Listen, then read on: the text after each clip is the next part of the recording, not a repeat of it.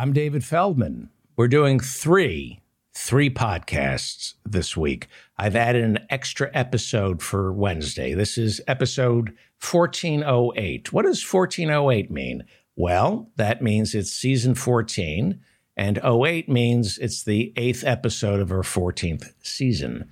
For the past couple of years, I've always dropped a new episode at 3 a.m. on Tuesday morning and 3 a.m. on Friday morning. That hasn't changed. I'm also occasionally now dropping episodes in the middle of the week.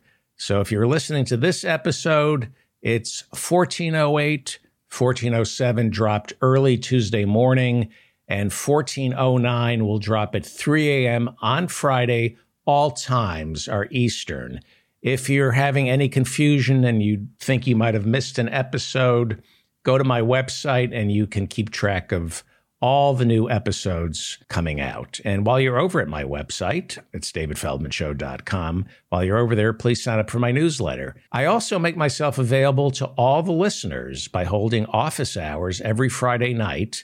We're going to do it at 6 p.m. this Friday in order to accommodate our European friends. So this Friday night, 6 p.m. Eastern, we're holding office hours. If you have any suggestions, complaints, if you just want to talk to me, I make myself available every Friday night for about 90 minutes, and then the community takes over. You need Zoom. We hold office hours on Zoom, and in order to get the link, go to my website and hit the office hours menu.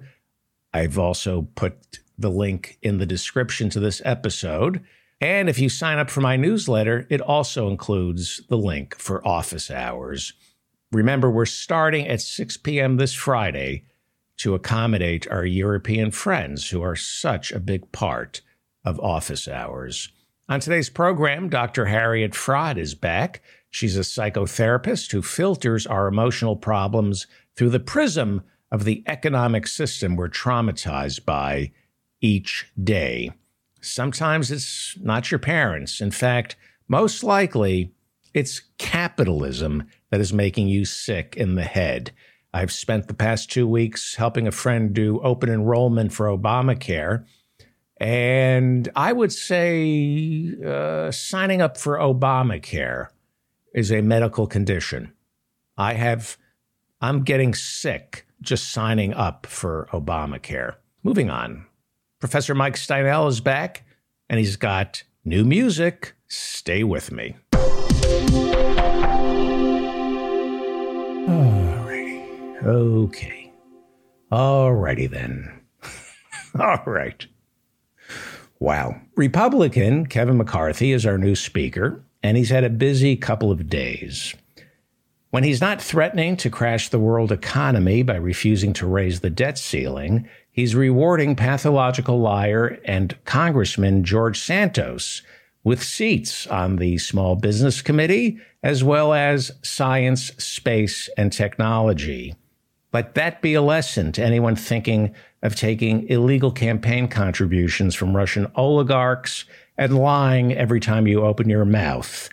There's a home for you inside the Republican Party. Congresswoman Elise Stefanik is the third-ranking member of the Republican House leadership. That used to be Liz Cheney's old job, but Kevin McCarthy and the other Republicans in the House decided to get rid of Liz Cheney last year because she wouldn't let go of this.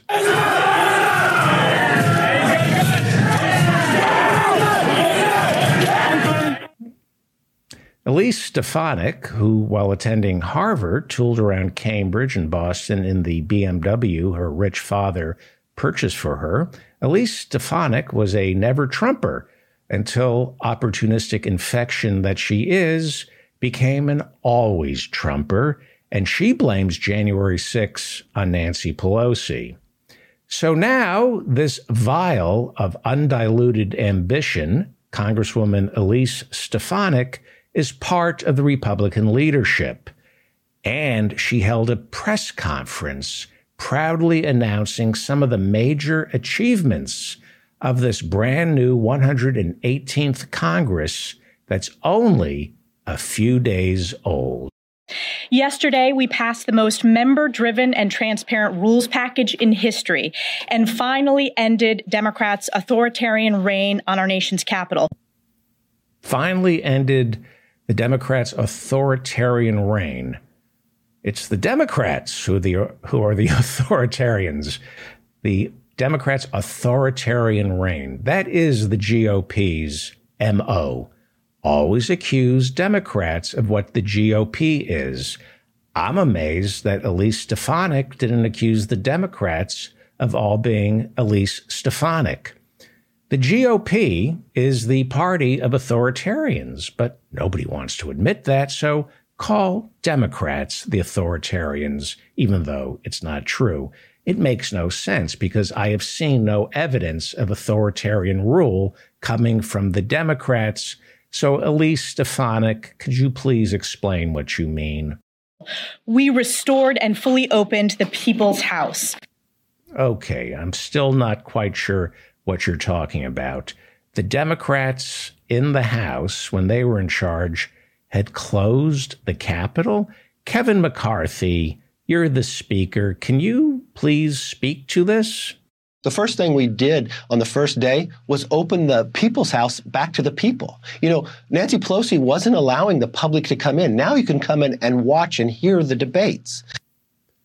Oh, now I get it. Nancy Pelosi made it hard for American citizens to come into the Capitol because of that little thing that happened. I keep forgetting. What was that called?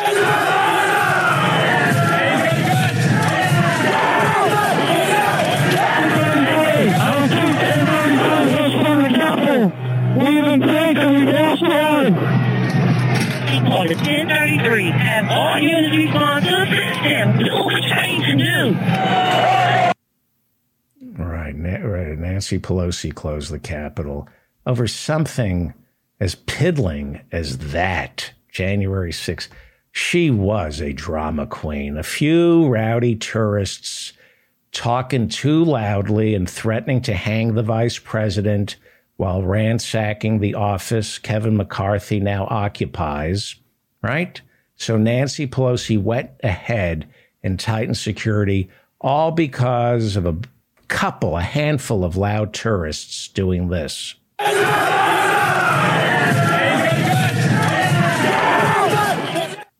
Grow a pair already, Nancy. A little horseplay on January 6th that only injured hundreds of Capitol police officers, resulting in the death of 5 people, and you close the People's House over that? Well, thankfully, Nancy Pelosi is gone, and there's a new sheriff in town. His name is Marshall McCarthy, and he's reopened the Capitol. Come on in. And not only that, Bring Your Gun to Work Day is now every day. We took away the magnetometers of members going onto the floor. He took away the magnetometers. Those check for guns, and Nancy Pelosi made Congress people walk through magnetometers. What an invasion of their privacy, looking for guns. Members of Congress should always be locked and loaded because, too often words fail them. And there are other ways to communicate, like, with the thing that the magnetometer won't let you bring in. But, Nancy Pelosi, she wouldn't let members of Congress bring their guns onto the floor of the House, all because the same exact Republican members of Congress who wanted to bring guns into the Capitol were the same identical members of Congress who sided with these people.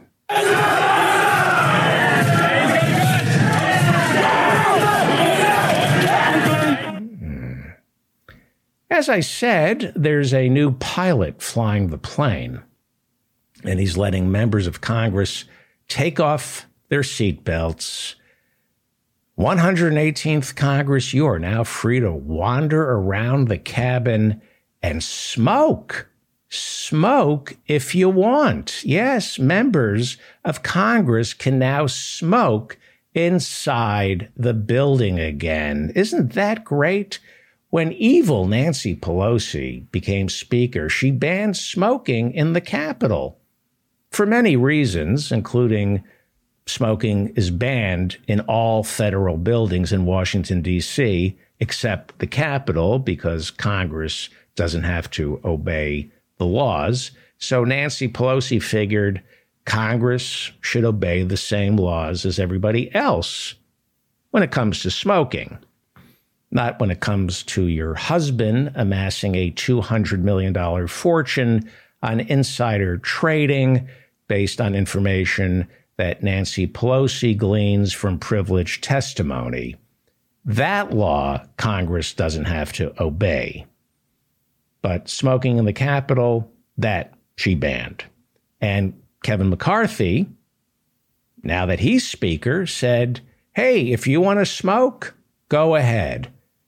And some people, especially Democrats, are upset. Apparently, there are people who think breathing in cigar smoke might be dangerous. But is it? How do we know? Is tobacco really dangerous? We're hearing a lot of Democrats saying tobacco is dangerous. But is it? Do we have evidence?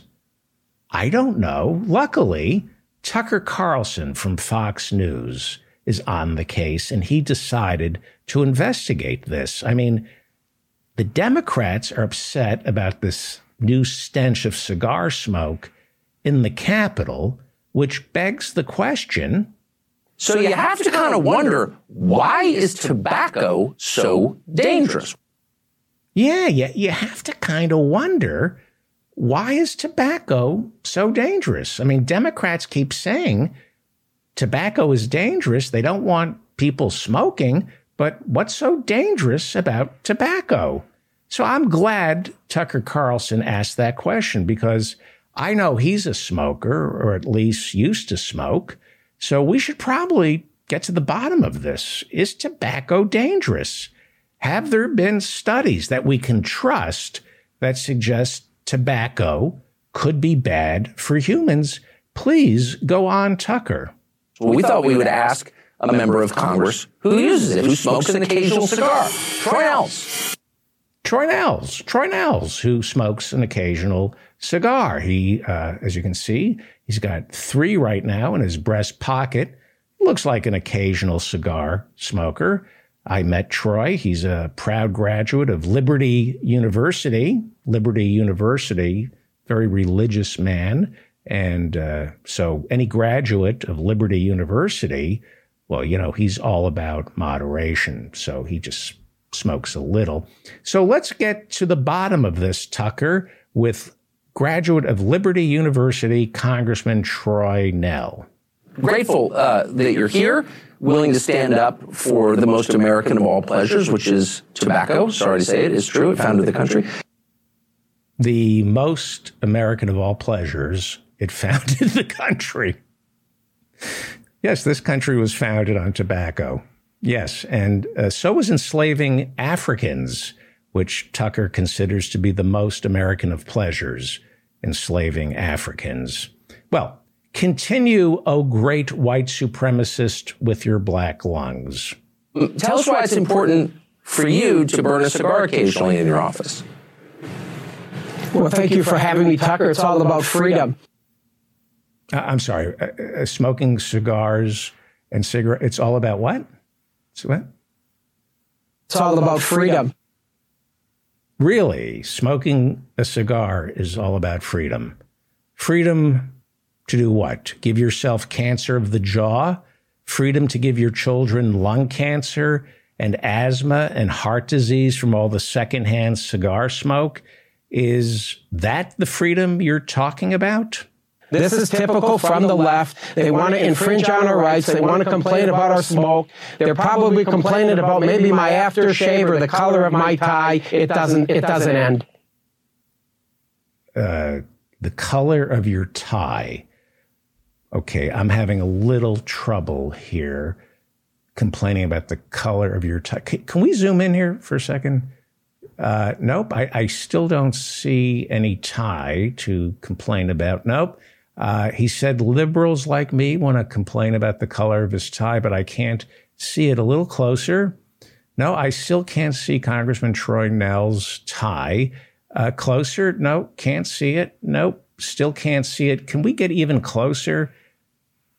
There we go. Well, no tie. Wait, I do see something. No, it's not a tie. It's 3 flies. One fly is riding the other fly doggy style, while the other fly is watching, but still no tie. Interesting. Wait. One fly is riding the other fly while the other one watches, and Troy Nell's graduated from Liberty University. Why does that sound familiar? Wait. Oh, right. Jerry Falwell Jr. used to be the head of Troy Nell's alma mater, Liberty University, until it was discovered that Jerry Falwell liked to watch while a pool boy stooped his wife. So these 3 flies, see the 2 fornicating, that's the pool boy, and Mrs. Jerry Falwell is taking it from the pool boy, and the fly watching and rubbing his junk, that's Jerry Falwell Jr. I see. I'm glad we zeroed in on that. Well, no tie, but several flies from Liberty University hovering around Congressman Troy Nell's, because flies love horse shit, and that's what Congressman Troy Nell's is completely full of. It's all about freedom.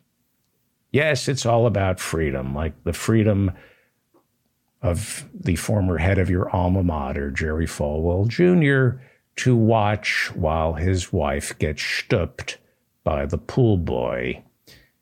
Yes, it's all about freedom, Congressman, the freedom to poison your surroundings. That's how Republicans define freedom. They want the freedom to stink up the planet, and then they dare you to complain about it. The Republican Party has become a death cult. If it kills people, Republicans are for it. Cigars, cigarettes, oil, plastics in our drinking water, and of course, guns. Anything that will kill you or themselves, Republicans are for it, because they love money more than they love themselves or their own children. It's not about freedom. It's about greed. Congressman Troy Nell's, the Republicans, they all take money from the tobacco industry to deny the incontrovertible evidence that tobacco, those cigars in your breast pocket, are killing you and everyone around you. Yes, they all take money from the oil companies to deny climate change is real. They take money from the NRA to deny that guns are the leading cause of gun deaths. And they take money from tobacco companies to smoke cigars and dare people to ask them not to. Congressman Troy Nell's graduated from Liberty University. He wakes up every morning feeling guilty and lousy about who he is and what he is. I think he wants to shuffle off this mortal coil so he can get into that gated community of white Christian nationalists up in heaven. I met this guy, and he chain smokes cigars all day because he wants to meet Jesus and he wants to kill everyone around him. Troy is also an election denier who voted against certifying the election for Joe Biden on January 6, even though he himself helped barricade the doors on January 6 and almost got killed by the insurrectionists. He still defends the insurrectionists like the cancer-causing cigars in his breast pocket. That's the mind of a militant Republican cigar smoker like Congressman Troy Nell's. He defends the thing that's killing him and us. He will defend cigars. He will smoke those cigars, even though they're killing him. And he will defend the insurrectionists, even though they almost killed him personally on January 6th. That's who Troy Nehls is. That's who his Republican Party is. They won't be satisfied until they've destroyed everything. I'm David Feldman, and this is the Mop-Up. Do you smoke? What do you think of men who smoke cigars? This is a serious question. What do you think of Republicans like Congressman Troy Nehls who smoke cigars, who adamantly, ferociously slobber over cigars? Now, here's the thing. I don't think they're kissing women or anyone. What do you think? I think there's something weird about Republican men and their cigars. This guy, Troy Nehls, he graduated from Jerry Falwell's Liberty University, so you know he thinks sex is dirty, and you know he's against same-sex marriage because he's been born and bred to be homophobic, yet he's busy sticking these lit phallic symbols in his mouth and sucking away on them as though that's the height of hetero-machismo. And yet, there isn't a woman on the planet who would kiss a man who reeks of cigar, let alone possessing cigar breath. I am positive that Republican men like Congressman Troy Nehls, who smoke cigars, are closet cases. They are choosing penis substitutes over women. Who is kissing Troy Nehls with that rancid cigar breath? He doesn't want to be kissed or kiss any woman. He's pushing them away with his rancid cigar breath. And yet this is the party of the homophobes, the ones sticking and slobbering over these phallic symbols in their mouth. Let me know what you think in the comments section. Would you ever kiss a man with a cigar stank on his breath? When is the last time Congressman Troy Nehls kissed a woman? I don't think real heterosexual men smoke cigars. I think Republican men like Congressman Troy Nehls smoke cigars because he's pushing women away because he doesn't know what to do with a woman because his penis don't work. I want to know when Congressman Troy Nehls last open mouth kissed a woman with that mouth of his that smells like a plumber's stink finger. Let me know what you think in the comments section down below. I read all the comments and try to respond to those comments that don't violate our community guidelines. We have a little community, and it's growing. And so I read all the comments wherever you're watching or listening to this. And please join our community. Please come to office hours every Friday night at 8 p.m. Eastern. I make myself available to all my listeners for the first 90 minutes, and then the community takes over. But for the first 90 minutes, we can talk about whatever you want. The community then takes over with lectures and music and conversation, so please check it out. Well, I was talking about cigar smoke. Republicans love spewing toxins into the air, whether it's cigar smoke or gas from their stoves. Scientists for years have known that gas ovens, gas stoves, are bad for the environment because they spew methane into the atmosphere, which is perhaps the most stubborn of all greenhouse gases. Gas stoves also produce nitrogen dioxide, and when you cook with a gas stove, you are releasing dangerous carcinogenic chemicals into the air inside your home, the air you and your children breathe. Gas stoves cause respiratory illness in children and cancer in adults. That's a fact. You don't want a gas stove in your home. And that is why earlier this month, the U.S. Consumer Product Safety Commission said they are considering regulating gas stoves with the possibility of eventually banning them. Nobody should be burning gas inside their home. But Republicans, well, they love anything that poisons the air. It could be cigar smoke, or in this case, gas, methane, especially since the oil companies donate so much money to their campaigns in return for their denying that climate change is man-made. For example, Congressman Mike Garcia, he's a Republican representing California's 27th congressional district, and last week he responded to the threat of regulating gas stoves. He responded in a perfectly sane and reasonable manner by tweeting this: "Imagine a world where all tortillas are heated in the microwave." This is not something from The Onion, and he's being serious. "We must take a stand against this insanity." What insanity? Your own? "I will be joining my colleagues this week to introduce legislation that stops this stove war from happening." Incredible, right? Then there's Senator Joe Manchin of West Virginia, who's a Democrat who takes more money from the oil industry than any other member of Congress. And Joe Manchin loves gas.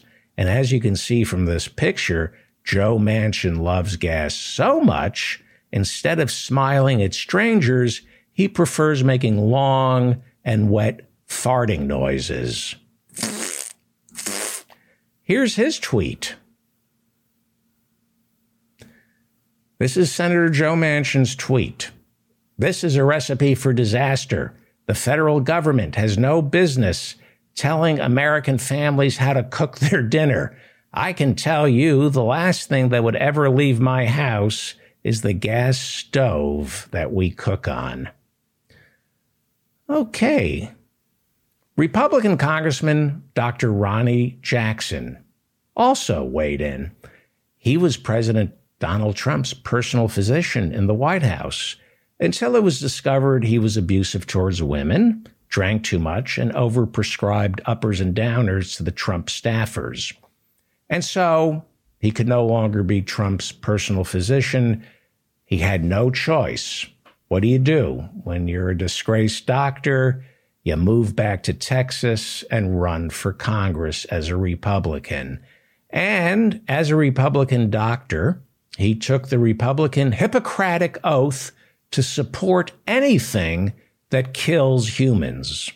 Here he is over the summer, brandishing 2 AR-15s, delivering a message to Joe Biden, who was threatening to bring back the old assault weapons ban.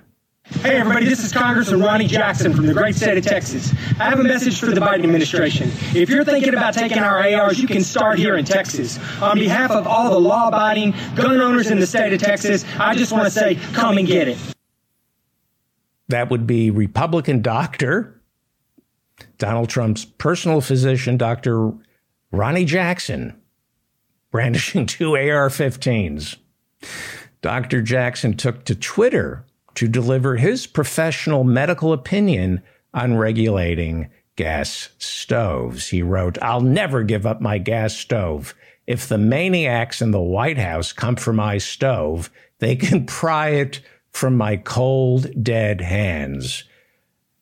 I don't know. If you've got cold, dead hands, it sounds like he's got cold, dead hands, because anybody who wants to take away his gun, they have to pry it from his cold, dead hands. And now if you want to take away his stove, we have to pry that from his cold, dead hands. You should get that looked at. You should get your cold, dead hands looked at, Dr. Ronnie Jackson, as well as your cold, dead stare. Well, that's Dr. Ronnie Jackson. And then there's Mercedes Schlapp. She's a former lobbyist for the National Rifle Association. And, she's a good Christian conservative married to Matt Schlapp. And the two of them, Mercedes Schlapp and Matt Schlapp, Mercedes and Matt, or as I call them, M&M. M&M, Mercedes and Matt, M&M, but not the woke M&M that now features all females. That's offensive. I don't know if you've been following this, but the conservatives are really pissed off at the company that makes M&Ms because they're manufacturing these new all-female M&Ms that are woke and all about empowering women, and conservatives are boycotting M&Ms. So, M&M, Matt and Mercedes, I call them M&M, they wouldn't support these woke M&Ms because Matt Schlapp is the chairman of the American Conservative Union, and he would not approve of all female M&Ms because he is all man. Matt Schlapp is all man. He runs CPAC. That's the Conservative Political Action Committee. And he's all about strong, heterosexual, masculine men. Anyway, as a good conservative Christian woman, Matt Schlapp's wife, Mercedes, she decided to weigh in on the whole gas stove controversy. And Mercedes Schlapp tweeted, "I'm keeping my gas stove." Mercedes Schlapp announced that she's keeping her gas stove. Yeah, Mercedes is keeping her gas stove because it's the only thing in her home she's able to turn on. Yeah, sounds like there's a problem with the Schlapps. Mercedes maybe has a little problem turning on Matt Schlapp, the head of CPAC. So she's keeping her gas stove because that she can turn on. You see, there's been some reporting on this. I told you last week, Matt Schlapp was in Georgia back in October helping out on the Herschel Walker campaign, and a male staffer in his 30s was assigned to drive Matt Schlapp around, and this male staffer has now come forward accusing Matt Schlapp of grabbing, let's call it the staffer's cigar, right? Right? He grabbed the staffer's cigar really hard and tried to smoke it. Let's say that. Here is Jamie Gangel from CNN, who's been reporting on this. Staffer texts Schlapp to inform him he's not going to drive him. He says, "I did want to say I was uncomfortable with what happened last night. The campaign does have a driver who's available to get you to Macon and back to the airport. According to phone records we've reviewed, Schlapp tries to call him a couple of times. Then a few hours later, he sends the following text message. If you could see it in your heart to call me at the end of the day, I would appreciate it. If not, I wish you luck on the campaign and hope you keep up the good work." All right, that sounds harmless. I don't see anything wrong with that. We also obtained a brand new text message exchange that's being made public for the first time. Okay, that can't be good. And the new text exchange that CNN and the rest of the world has now seen is an exchange between the staffer who Matt Schlapp allegedly tried to, anyway, the staffer wrote to the acquaintance via text. This is the staffer. "He's pissed I didn't follow him to his hotel room." And the acquaintance says, "Well, that guy's that guy's a creep. I'm so sorry, man. What a effing creep." And then the staffer says, "I just don't know how to say it to my superiors, that their surrogate fondled my junk," his junk being his cigar, "without my consent." Well, why would he do that? Why would Matt Schlapp fondle another man's cigar without consent? It's all about freedom. Yeah, it's all about freedom to play with another man's cigar, even though We don't approve of men playing with each other's cigars.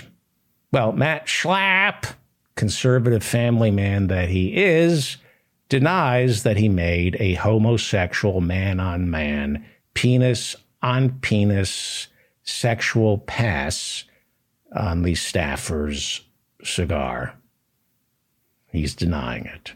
And yesterday, the staffer announced that he has decided to sue Matt Schlapp. On Tuesday, the political aide has decided to sue Matt Schlapp and Mercedes Schlapp. This is getting ugly for the Schlapps. Matt Schlapp has been schlapped with a nearly $10 million lawsuit. Matt Schlapp has been schlapped with a nearly $10 million lawsuit. Part of that suit accuses Mercedes Schlapp and Matt Schlapp of defaming the character of the staffer. They allegedly, according to the lawsuit, started to spread lies about the staffer after he came forward and said that Matt Schlapp tried to smoke his cigar. They went ahead and said he was a troubled individual. They called him a liar, and they accused him of not being able to hold down a job. So he's suing the Schlapps for $10 million. He schlapped the Schlapps with a $10 million lawsuit. The New York Times is reporting that the American Conservative Union, which Matt Schlapp is in charge of, the American Conservative Union supports Matt Schlapp. This is from the New York Times. Charlie Giroux and Caroline Meadows, vice chairs of the American Conservative Union and members of the group's board of directors, Charlie Giroux and Caroline Meadows said in a statement after the allegations were first published that, quote, they stand squarely behind Matt Schlapp. Isn't that sweet? Charlie Giroux and Carolyn Meadows over at the American Conservative Union said they quote, stand squarely behind Matt Schlapp. And I'm sure if Charlie and Caroline were in the same position, Matt Schlapp would stand behind you, Charlie and Carolyn. Although I have a feeling Matt would prefer standing behind Charlie, not Caroline, because it's all about freedom. Keep sucking on those cigars, you big, tough, heterosexual Republican men. Joining us is Dr. Harriet Fraad. She is the co-host of It's Not Just in Your Head. Capital Hits Home. That's another podcast. Capitalism Hits Home. Capitalism Hits Home. And Interpersonal Relations? Update. Interpersonal Update has been moved to Tuesday nights at 6:30 starting next Tuesday on WBAI. Great. I want to talk about inflation with you, but first, let's talk about good news. Yeah, it's really good news in New York City. I guess it was 16,000 nurses went on strike last week, and they got what they wanted. They got a 19% pay raise, and they went from as many as 15 patients to one nurse, which means that people could just die, to 4 patients to one nurse. They changed the nurse-patient ratios because administrators had been getting richer and richer while the nurses who were on the floor were leaving more and more nurses with huge overloads, and the hospital wouldn't listen. So Mount Sinai has all sorts of locations, that and Montefiore, went on strike, and they won. They had a 4-day strike, and they won their demands. Great. So that's really good news. And the TAs out in California at Berkeley, their union got recognized, and that was settled. They did well. They had 48,000 people on strike in the University of California system, and they tried to settle with some of them, like student TAs and so on, before others, but they all held out, and now they've all won, and some of them got as much as a 50% raise because they were being terribly underpaid. Fantastic. So that's the good news, that there's an incipient realization of class, that there's two classes, the employer class and the employed class, and the employed class better catch on because inflation is eating them up alive. Right. And before we get to wages. Before we get to inflation, there is a phenomenon now of baby boomers leaving the job market, even though they don't have enough money. The gift of COVID was, you know what? Maybe I don't need this. Forget it. Yeah. Forget it. I now see what capitalism does to my soul. And the baby boomers' children and grandchildren look at their parents and say, you're telling me to define myself by my job? Look at you. Look at what defining yourself by a job did for you. Young people, they don't fall prey to this. No, and that's why Pete's now wants a union contract. They've unionized and are wanting to be recognized. And Starbucks is already, they've never gotten a contract because Starbucks holds out, but they're unionized. It's amazing. Right. Also, the American dream is dead. The idea that you could, if you worked hard and you were white and in a family headed by a male, each generation could do better than the previous one. That's not true anymore.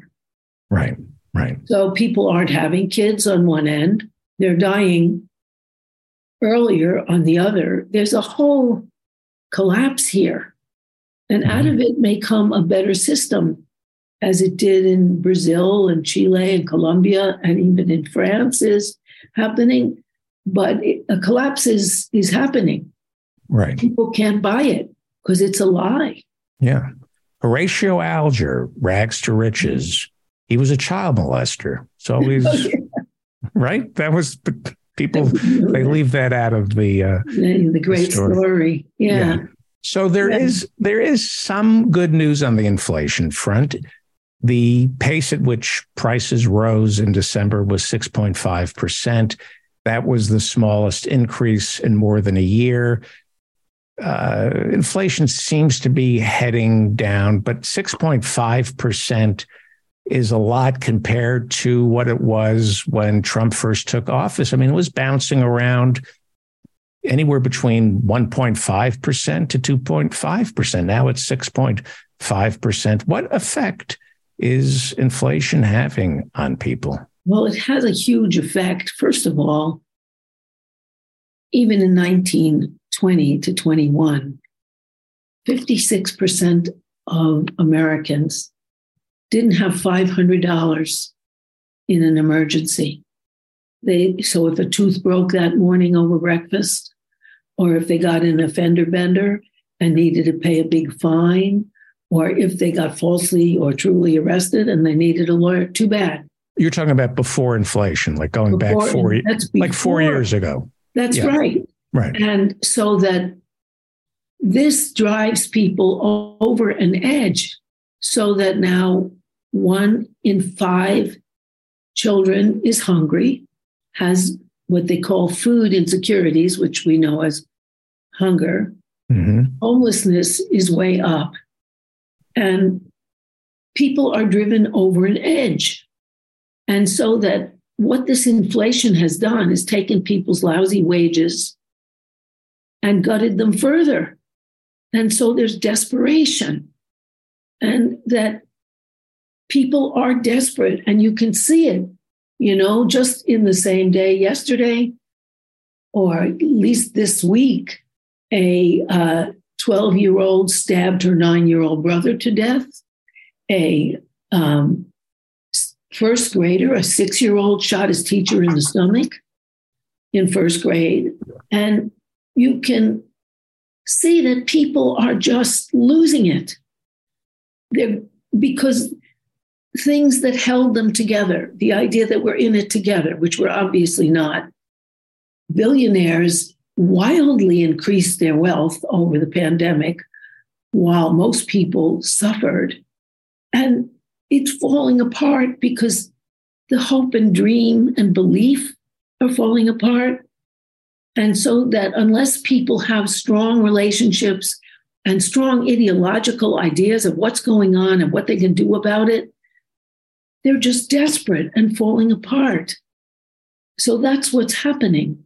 And the good part of what's happening is some people are realizing we better fight back, like all these striking workers, whether they are the TAs at Yale that are organized, or, workers that didn't used to think they needed to, like the workers at the Chicago Art Institute, or at Pete's Coffee, or at Starbucks Coffee. Everywhere you look around, people are realizing we have to get together and defend ourselves. And that's really appropriate on Martin Luther King's Day, because he said the best way to integrate, the best way to change America is to unionize. And he was killed when he was there defending the sanitation workers. Right. He was shot to death. So that, that's economic recognition of a class system in which you have to get together to fight. And so that's a positive thing that's happening as the empire falls. The United States is failing, and we've lost the last 3 wars. And now we have this proxy war in the Ukraine, which is going beautifully if you listen only to American media. But if you listen to more impartial voices, where they're losing, of course. Russia's much bigger and more powerful. And we've gotten to sell a lot of weapons, and weapons manufacturers are pleased. But there's an inflation in the whole world because Russian oil was cheap. And if you have to pay more for energy, then you have to pay more for everything. Of course, America has enough energy, enough natural gas and oil, but they're not going to be held back from their profits. So ExxonMobil made 17-point-something billion. So did Chevron and the others, because they want to keep prices up, and they'll sell abroad if they can get more money. So that there's a sense of no protection here. And workers feel like I better protect myself by quiet quitting, doing only what's absolutely necessary to keep my job, or by quitting altogether. That there's a sense that the system isn't going to protect you. You got to do it either together as a union or individually by opting out. And those signs are everywhere. When I was younger, we heard the term class consciousness. And I want to ask you what that means, because I've noticed visiting friends, we stayed with some friends this weekend, and the couple doesn't have class consciousness. They're still watching mainstream media, and it's so hollow, and it's reinforcing things that no longer exist. Like we were watching a medical drama together on television, and they had a crusading doctor, and he was running the hospital, and he was breaking all the rules, but they never scratched deep enough to talk about insurance companies and these nonprofit hospitals that are making a profit. It was just scratching, the surface, and one man can make a difference. And it's just absolute bullshit. I'm watching this couple, and they're moved by it, and they believe this bullshit that one man in a hospital can change everything.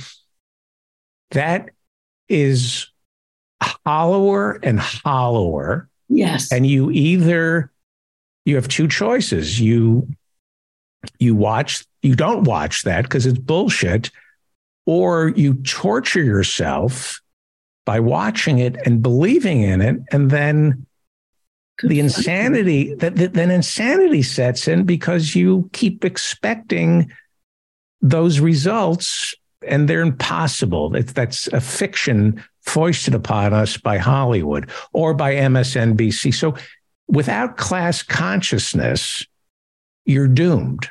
You are. To insanity, right? In this class divided society, in which the top 1% owns about 80% of the wealth, you better be class conscious. You better understand that if you work for a living, you're going to have a very different struggle from the struggle of a person who owns the premises, and more is owned.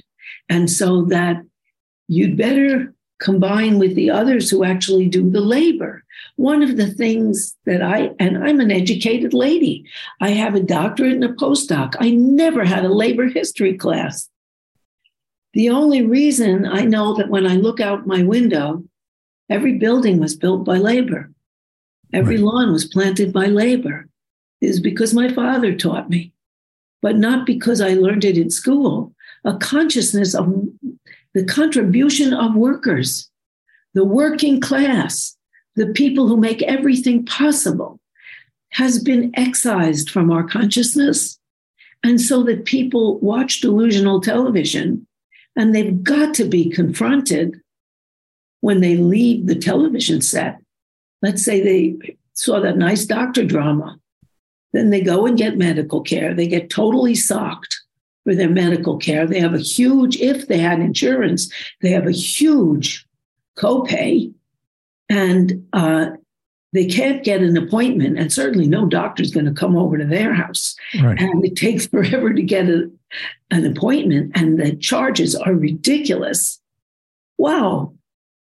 That's another era. That noble doctor. Residents are now organizing because they're getting screwed otherwise. That everybody has to fight for themselves. Everybody does work that makes this place go. So what I'm seeing in January, people I know, people I talk to, the cliche of quiet lives of desperation. I'm seeing people quietly seething, quietly melting away, breaking down, either getting violent, and you find out this friend was just arrested. Really? He was arrested for that? He seems like such a calm person. And I think that stems from not having class consciousness. I think it stems from also not having an analysis of what is happening. Right. Just the whole debacle that it took 15 elections to try to get a Speaker of the House. There's never been more than one in history. That we had a president who was obviously defeated. It was confirmed by all these courts. He refused to step down.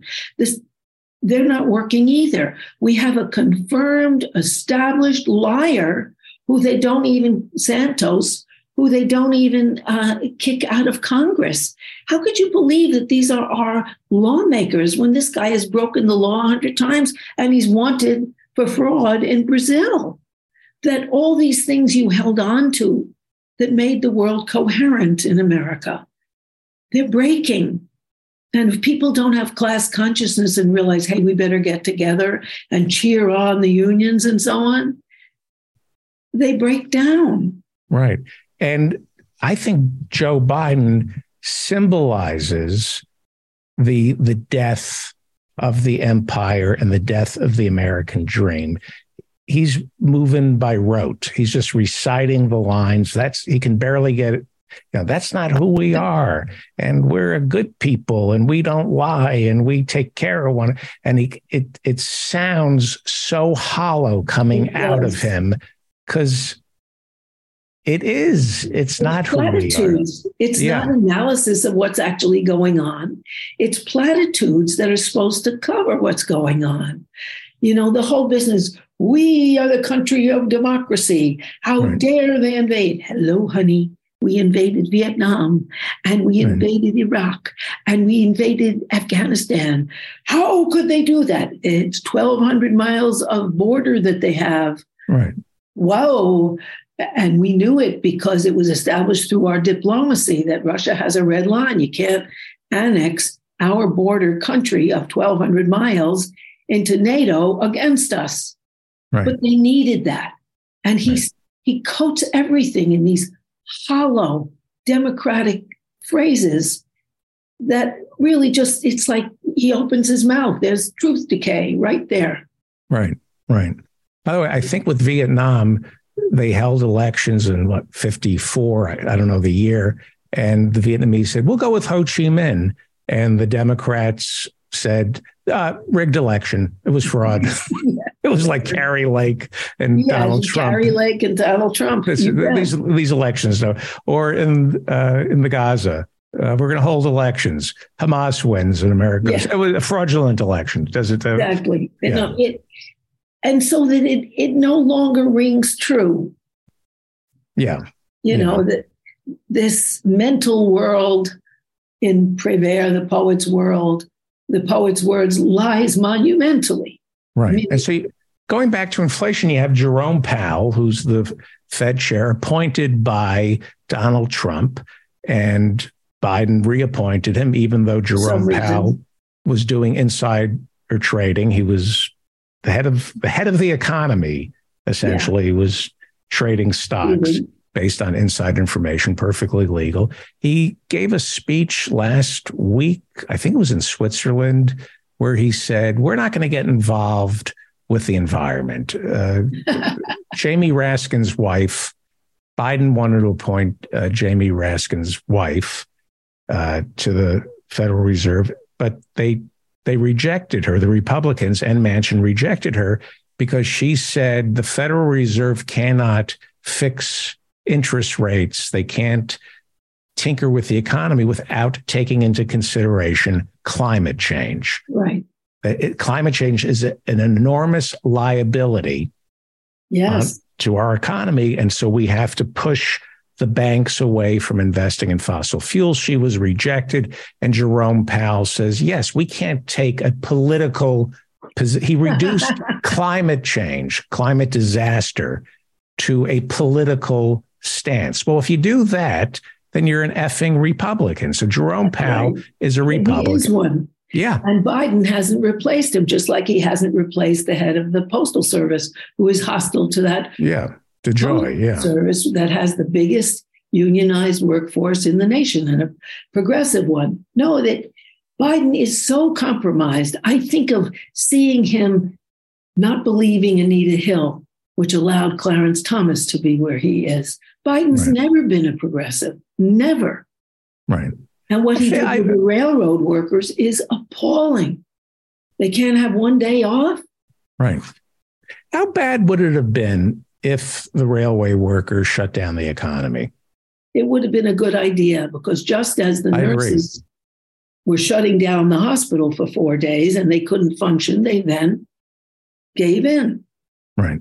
They could have given them a week's worth of sick days, for heaven's sakes. It's amazing. Of course they should have. We're looking at the debt ceiling, and the Republicans are salivating over the prospect of shutting down the government. Right. Why can't the left? Why aren't there 20 Democrats who are willing to shut down the government unless we get Medicare for all? Why don't we have a railway? I guess there are 12 railway unions. Why don't we have union leaders who are willing to shut down the economy unless workers get their way? Well, that's, as people get more militant, it's happening. The squad is expanding. They're starting a whole progressive caucus. But for a long time, Labor went along with the Democrats and got a little share. And now they're getting no share. Now they're getting cut to ribbons. And it started with the anti-communism of the 50s, where Murray, convinced by the Catholic Church, went along with the anti-communist, anti-left, anti-socialist agenda, and they threw all the progressive people, all the lefties out of the unions, and then they could gut the unions easily. They were the spark in the unions. They were people who had class consciousness. And now those unions that are vital are often organizing outside of the AFL, whether it's the Amazon Labor Union or Starbucks or Pete's or any of the others. Right. And even Sarah Nelson, head of the flight attendants union, suggests to people, if you want to get organized, don't go with the AFL, make an independent union. Right. You know, everything is changing because the old things have collapsed, and the old dream can't be fulfilled the old way. Right. It's scary. Also, the people who are making the laws are lawbreakers. Marjorie Taylor Greene said that if it had been for her, she and Bannon's invasion, they would have had weapons and they would have won. Right. Well, they deported and jailed tens of thousands of communists because they believe that communism itself advocates violent overthrow of the government, which is not necessarily so. There may have been some who did that, but, whereas these people are advocating treason and nothing is done.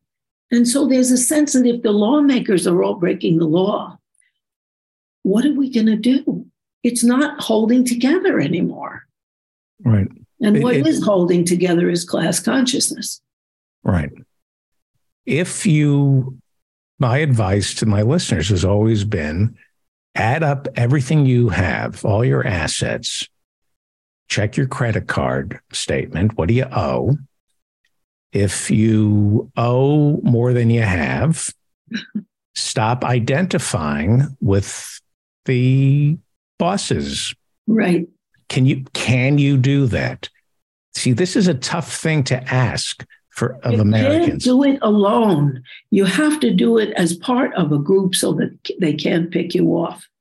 Right. But what I'm saying is Americans are joining now. Because we've been brainwashed, it is very hard for college-educated Americans, or any Americans, but especially college-educated Americans, to add up everything they owe and everything they own and look at the balance and say, whoops, you are on the scale. This is where you are. You're not part of the 1%. You're not even part of the 10%. Right. You may not even be part of the 20%. With all your degrees and the languages you speak and the books you read, can you accept that you are not part of the top 15%? Right. Well, they have always identified with the top. It's been a kind of suck up, kick down energy here. Right. But we have to face who we are, where we are, and that we need each other to change. Yeah. People would rather identify. Yeah. It's humiliating. It is. Most Americans to look at where they are financially. Exactly. Yeah. No, I remember during the civil rights movement, there was a speaker, Evangeline Boynton, who was a Black minister. And she said, we have to unite the haves with the think they have, the have-nots with the think they haves, and then we could win. The think they, I love that. Yes. I love that. The think they haves. Oh, that's great. The think they haves. Wow. Right.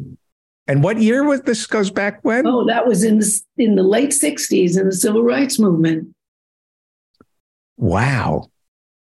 Things never change. No, but they have gotten in. What has changed is it used to be that Black people were disenfranchised. Right. And first to be fired, last to be hired, and poorer. Now it's everyone. Right. Now the most workers are in terrible jobs on the clock. Right. Most Americans work for fast food, Walmart, call centers, or Amazon, and are paid badly and driven like robots. Mm-hmm. So what has happened is what we used to do to minorities and women is now everybody who isn't rich. And those think they have got to make an adjustment. They don't have. Right. Right. Amazing. It is amazing. It's a big change. Dr. Harriet Fraad is the host of It's Not Just in Your Head. It's one of the hosts with one of the hosts. Coy Hiroi and also Liam Tate and Harriet Fraad. It's Not Just in Your Head. And just me, Capitalism Hits Home, with Democracy at Work as the sponsor. Right. And what are you reading? Oh, right now I'm reading Spare, which is... it's beautifully written, isn't it? He had a great ghostwriter. Yes. And it's also amazing. It's perfect for America because on the one hand, He is a vulnerable, sensitive guy who had too much real emotion to fit in with the royal family. On the other hand, he grew up with this vast wealth, blood drenched with the millions that the monarchy killed. Right. And they were his mummy and granny, and he can see through the emotional horror and coldness of the royal family, but he can't see that they're walking around on blood-drenched estates. Right. The context. It's so interesting. The realness of his emotion and the class-consciously blindness of the monarchy. And so you're saying, because I read the sample of the book. I haven't read it. I haven't pressed the buy button yet on my reader. But as I was reading, I'm thinking, this ghostwriter, I was reading about the ghostwriter, George Clooney recommended him. I guess George Clooney made a movie out of the ghostwriter's memoir. It's like, I don't remember. As I'm reading the sample, I'm reading this, I'm going, this is so beautifully. It's beautifully written. And also he's a beautiful sweetie. Yeah. I saw him, on television, and he was so open and vulnerable and honest and appealing. Right. And he managed to escape the deep freeze of the royal family's emotions and be a human. Right. And that is remarkable and moving. But what's also remarkable to me is, as he describes, seeing Granny in the Jubilee riding in a solid gold carriage and so on, he doesn't see that as he goes from one estate to the other, this $28 billion that the royal family has was all, first of all, taken from the every year more miserable British people, but also colonial death and destruction and wealth extraction.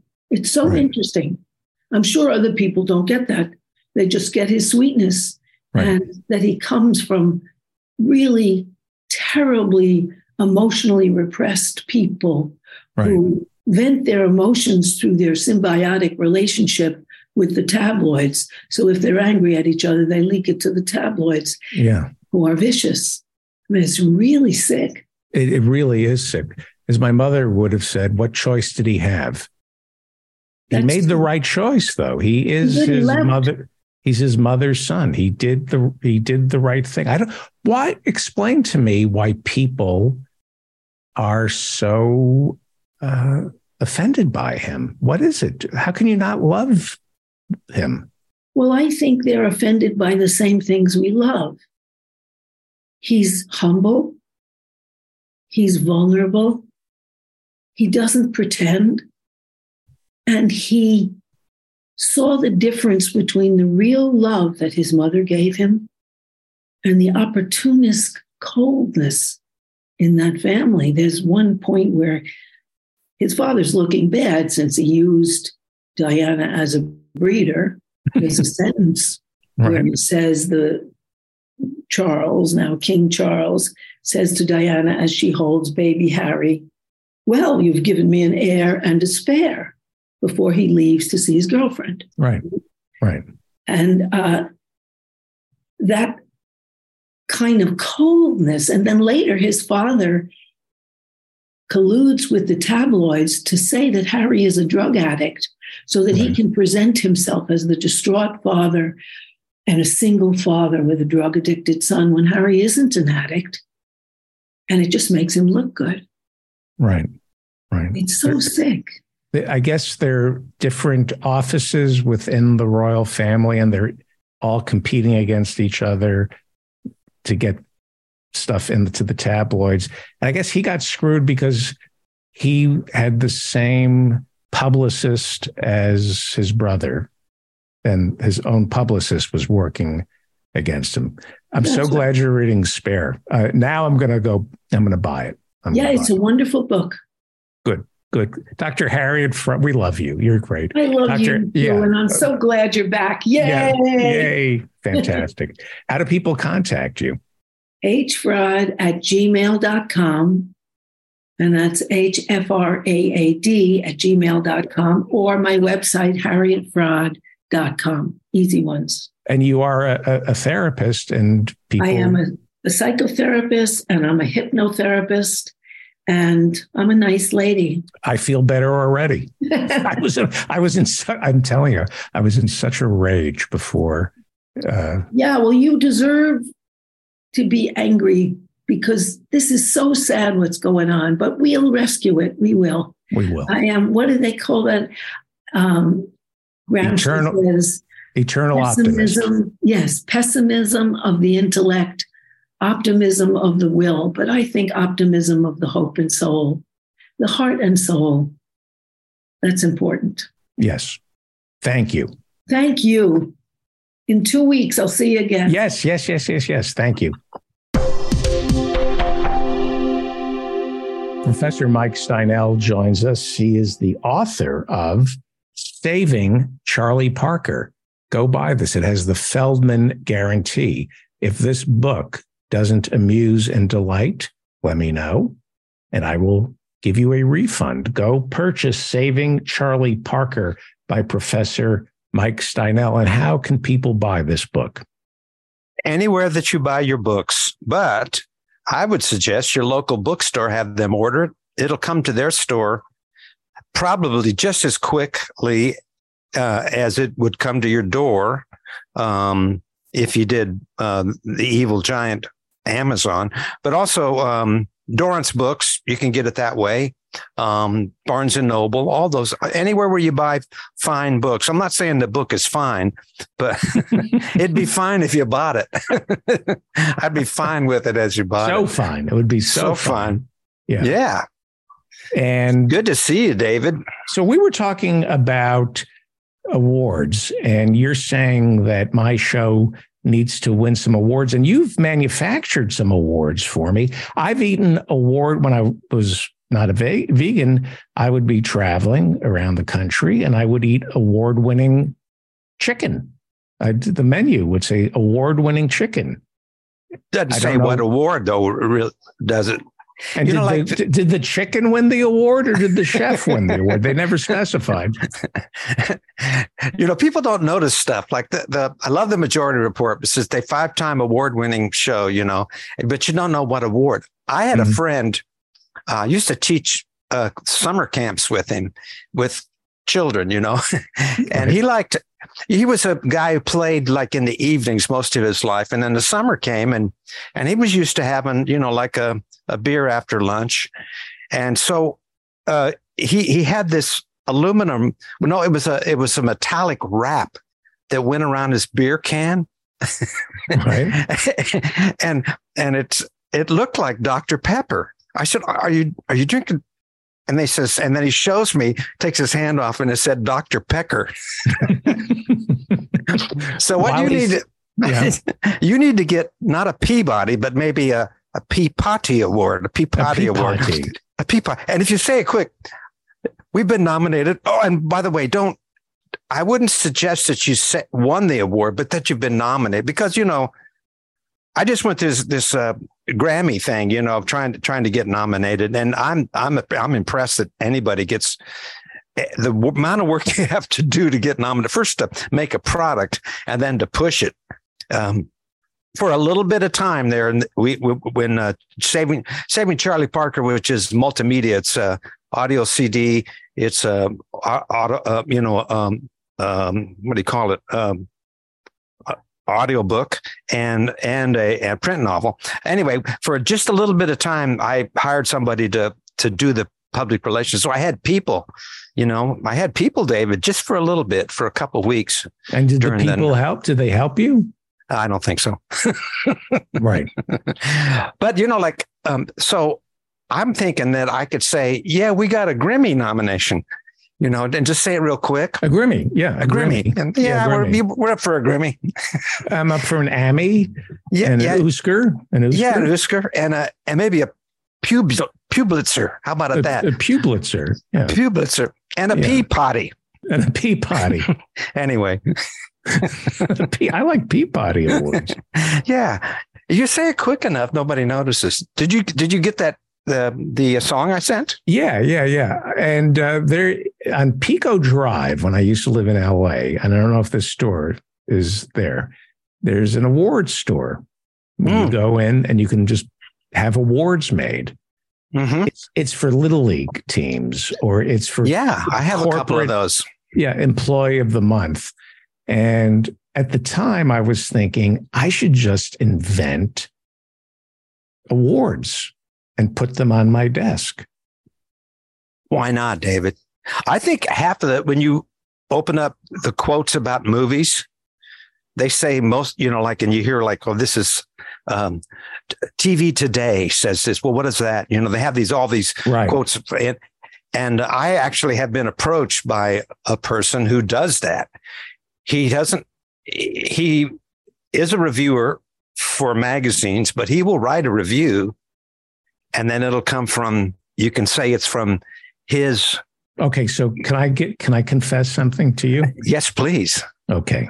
Before there were Russian trolls and fake news, in 2003, 2002, I built 3 websites.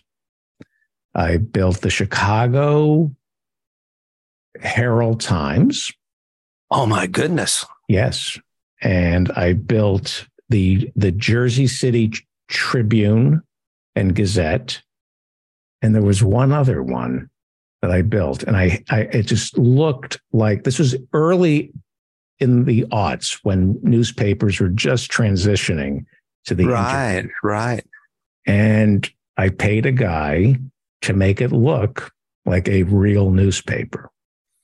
And it looked like a real newspaper. And at the time, you could put in these little widgets, like the stock market that would update by itself. The weather, it would update by itself.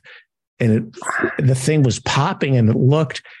And the idea was to spread rumors about George W. Bush and Dick Cheney. So this was I could have been Roger Stone if and if you had the stones.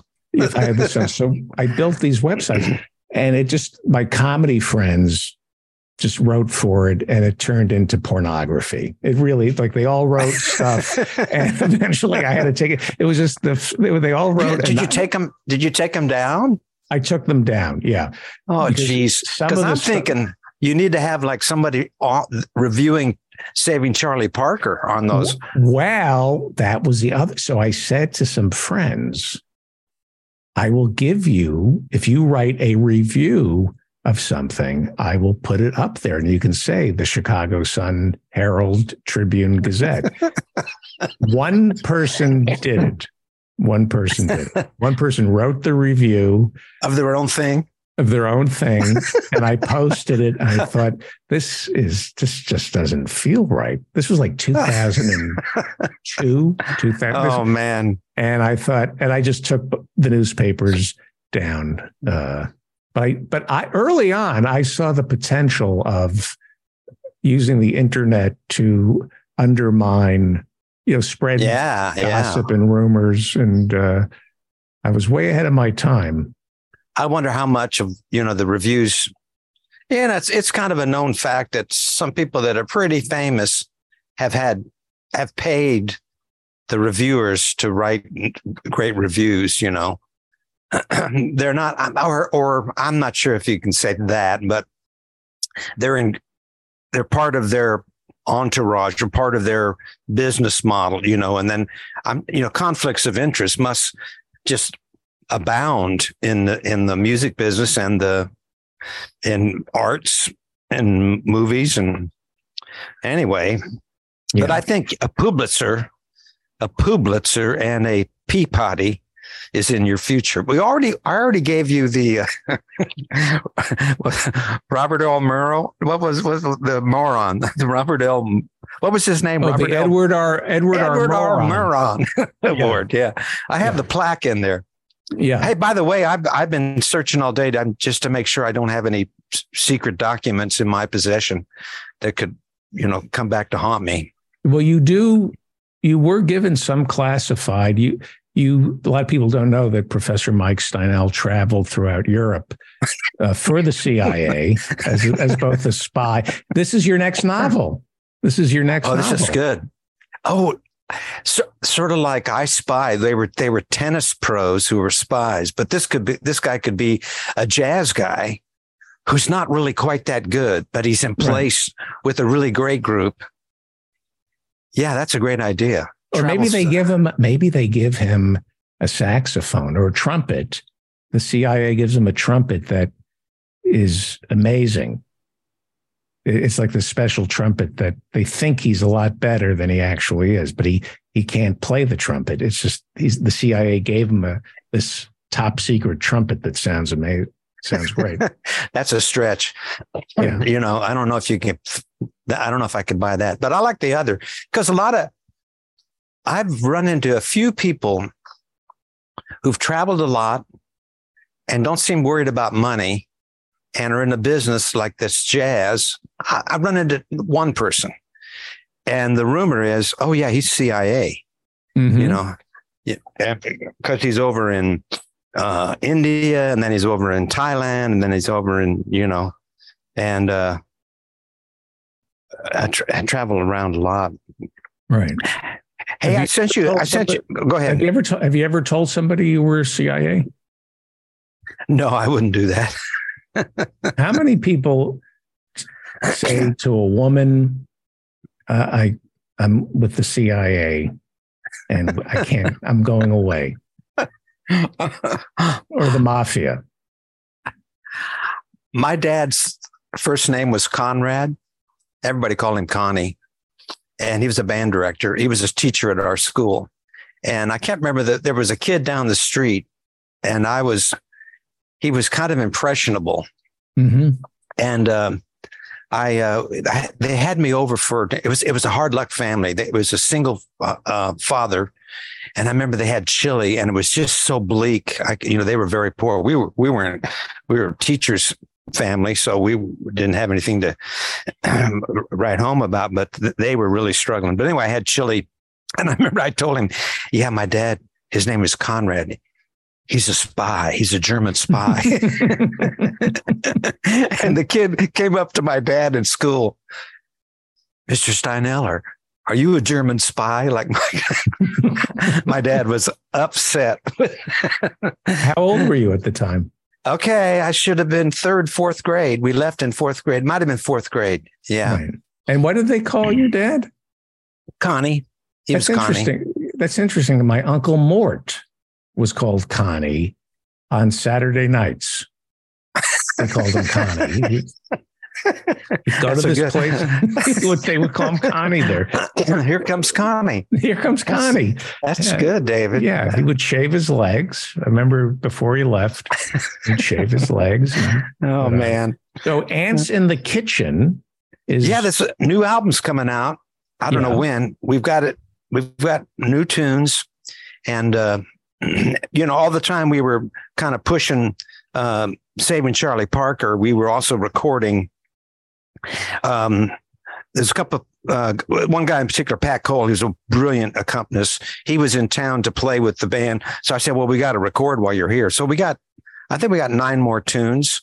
And this is one that went particularly well. It's a rough mix. And actually there's a spot where a solo is yet to be placed there, an organ solo, but we ran out of time in the studio. But this thing has such a great feel. I think your listeners will enjoy it. Can I tell you about a couple of gigs coming up? Yes, please. Of course. Yeah. Okay. I'm going to Tulsa on Wednesday. I'm going to conduct an all-state jazz orchestra at the Doubletree on Saturday. You can check the schedule. It's open to the public. Great high school kids playing my music. Great. And then, you're playing your music. Yeah, it's all my arrangements. We're doing all my music. I do, and then over in December. Well, when you say all my music, like what songs will we hear? Beetle Junction Breakdown, which is on the Song and Dance. Right. Montañas de Estrellas, I don't say that right. Mountain of Stars. It's a piece that was commissioned a couple years ago. A piece called Samba de los Gatos, which is popular with high school bands. Just a Minor Thing, which is another one that's pretty good. High school bands. I run a new one called Blues for Big Heart. Blues for Big Heart. And we took a little. What is that about? Who is Big Heart? Well, you can take it to mean what you want, but I wrote this just for this thing up in Oklahoma, because on one of our trips, we go back and forth between Texas and Kansas a lot because we have a house up there.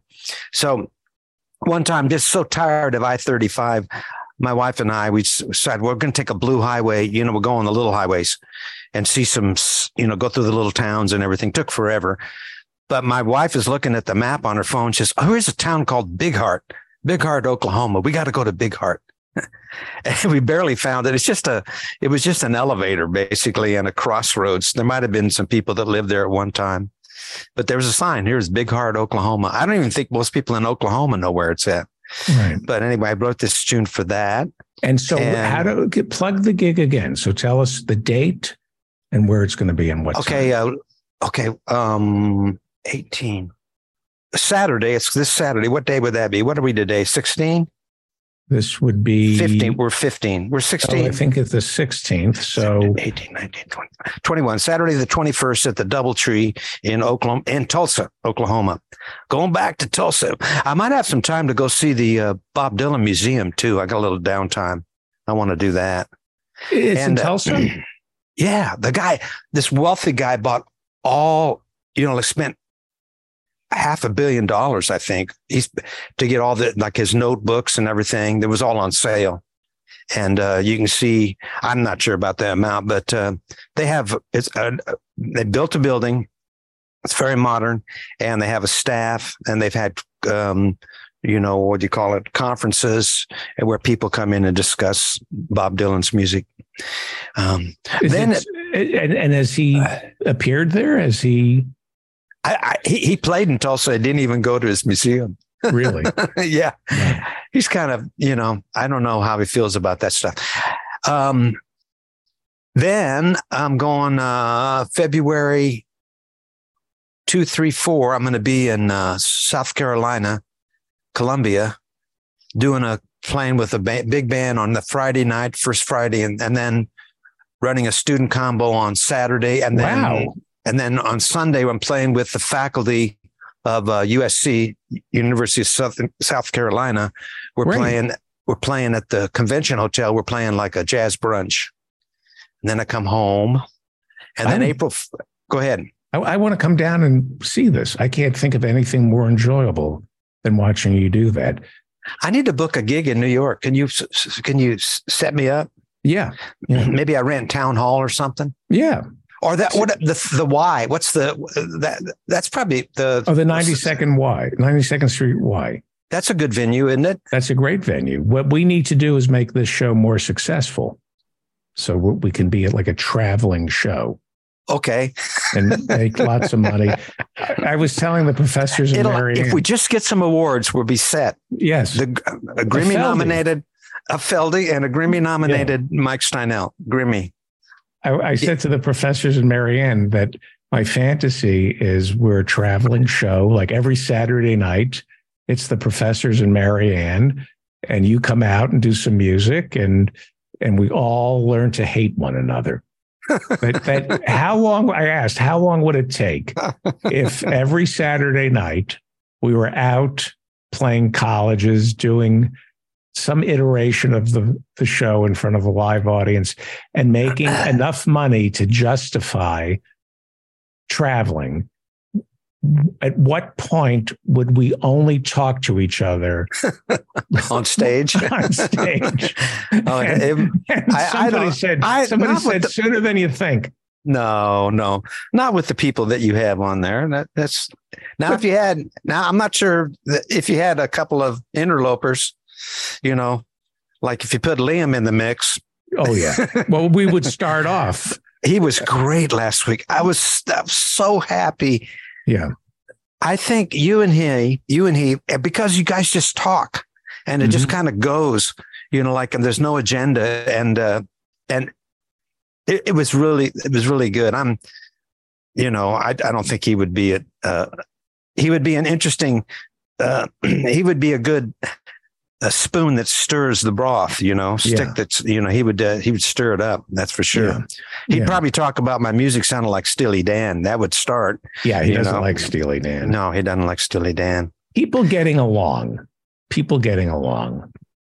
How do bands, quartets get along?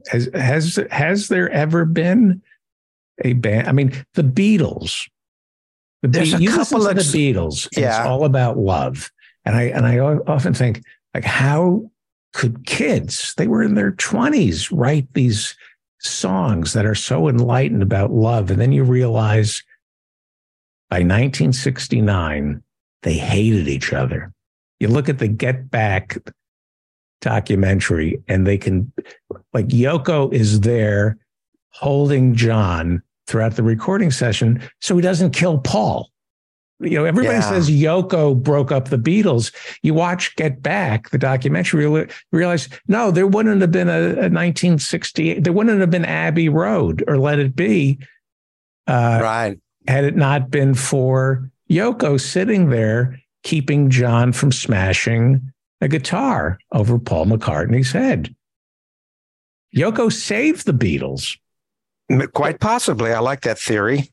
There's one point in there where John makes fun, like in a goofy voice, makes fun of one of Paul McCartney's songs. Like we do that, like if there's a song that's a hit, somebody would, who doesn't have a hit, it would maybe ape the song, and he does it. And Paul's right there, and I'm thinking, ooh, ouch.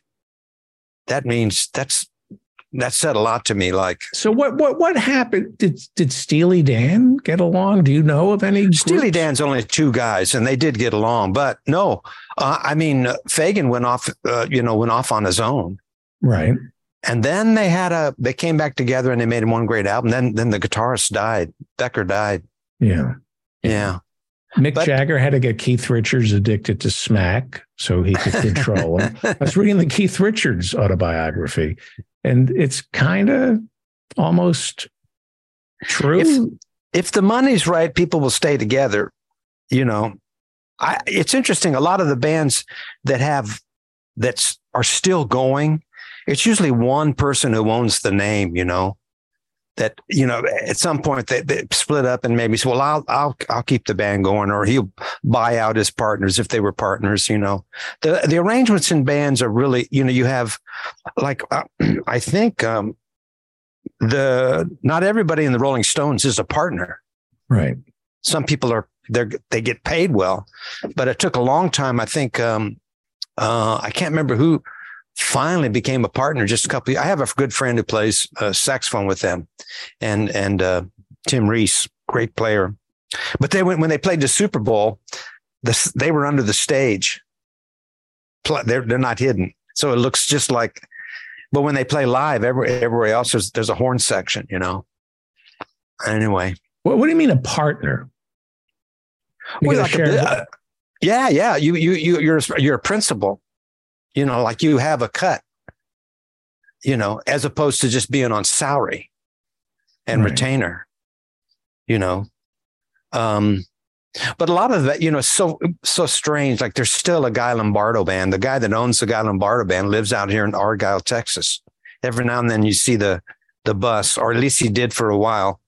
You'd see the bus parked in town. We'd have it worked on or something, and that's, he bought the name and he buys the arrangements.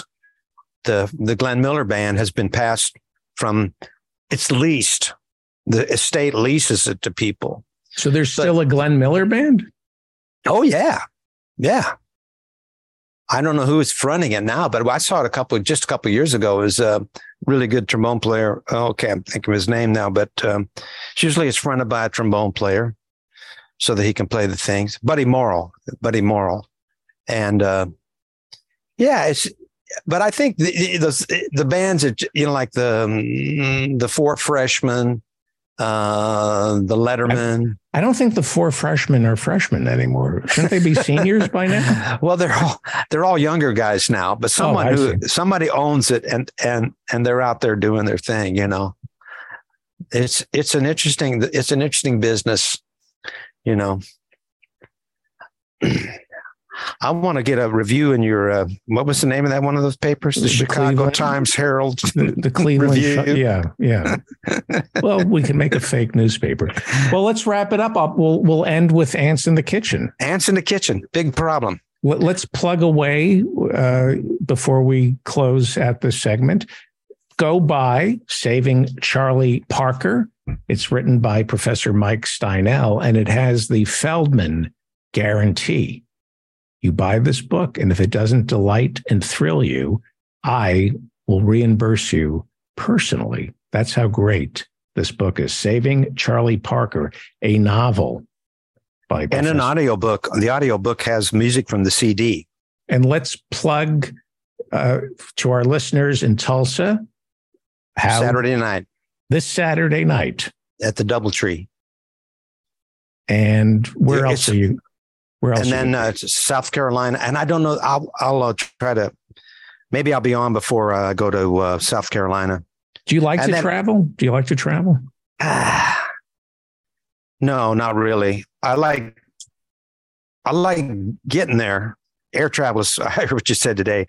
It's pretty brutal, air travel anymore. But I just got back from Orlando. We did a big thing, a really successful concert at the Jazz Educator Network, big conference with the group of Rosanna Eckert. Oh, wow. And we got in and out of there okay. But everything's so expensive now. The flight, Uber's gone way up, the food, everything. Traveling is moving a band around. I had talked to a couple of guys who have projects that they're trying to tour. They said it's really rough to take a band on tour, so expensive. Hotels. Let's play Ants in the Kitchen. Let's play Ants in the Kitchen by Professor Mike Steinel.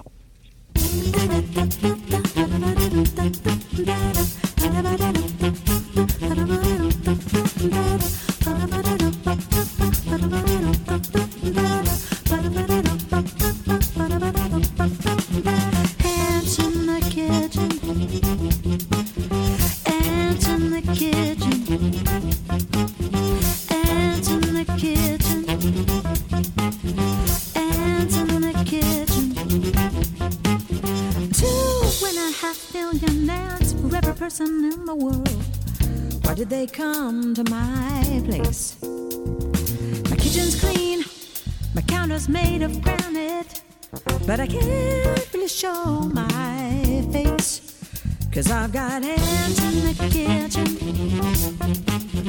ants in the kitchen, ants in the kitchen,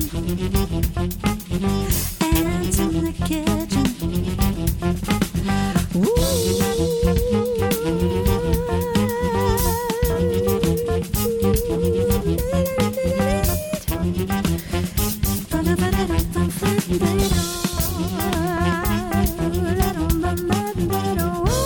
These little critters got me so confused. I don't know how they got in, but they're crawling around and they're creeping me out. They're getting under my skin, 'cause I've got ants in the kitchen,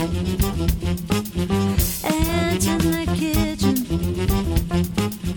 ants in the kitchen, ants in the kitchen.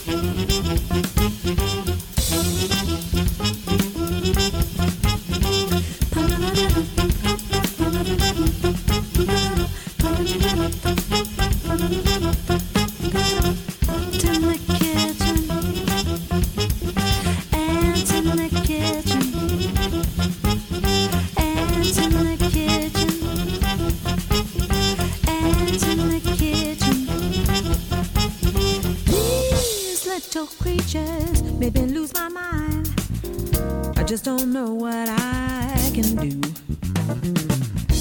They're everywhere, all around. I'm getting scared. You should be too. Hands in the kitchen. Hands in the kitchen. Hands in the kitchen. Hands in the kitchen. Hands in the kitchen. Ants in the kitchen.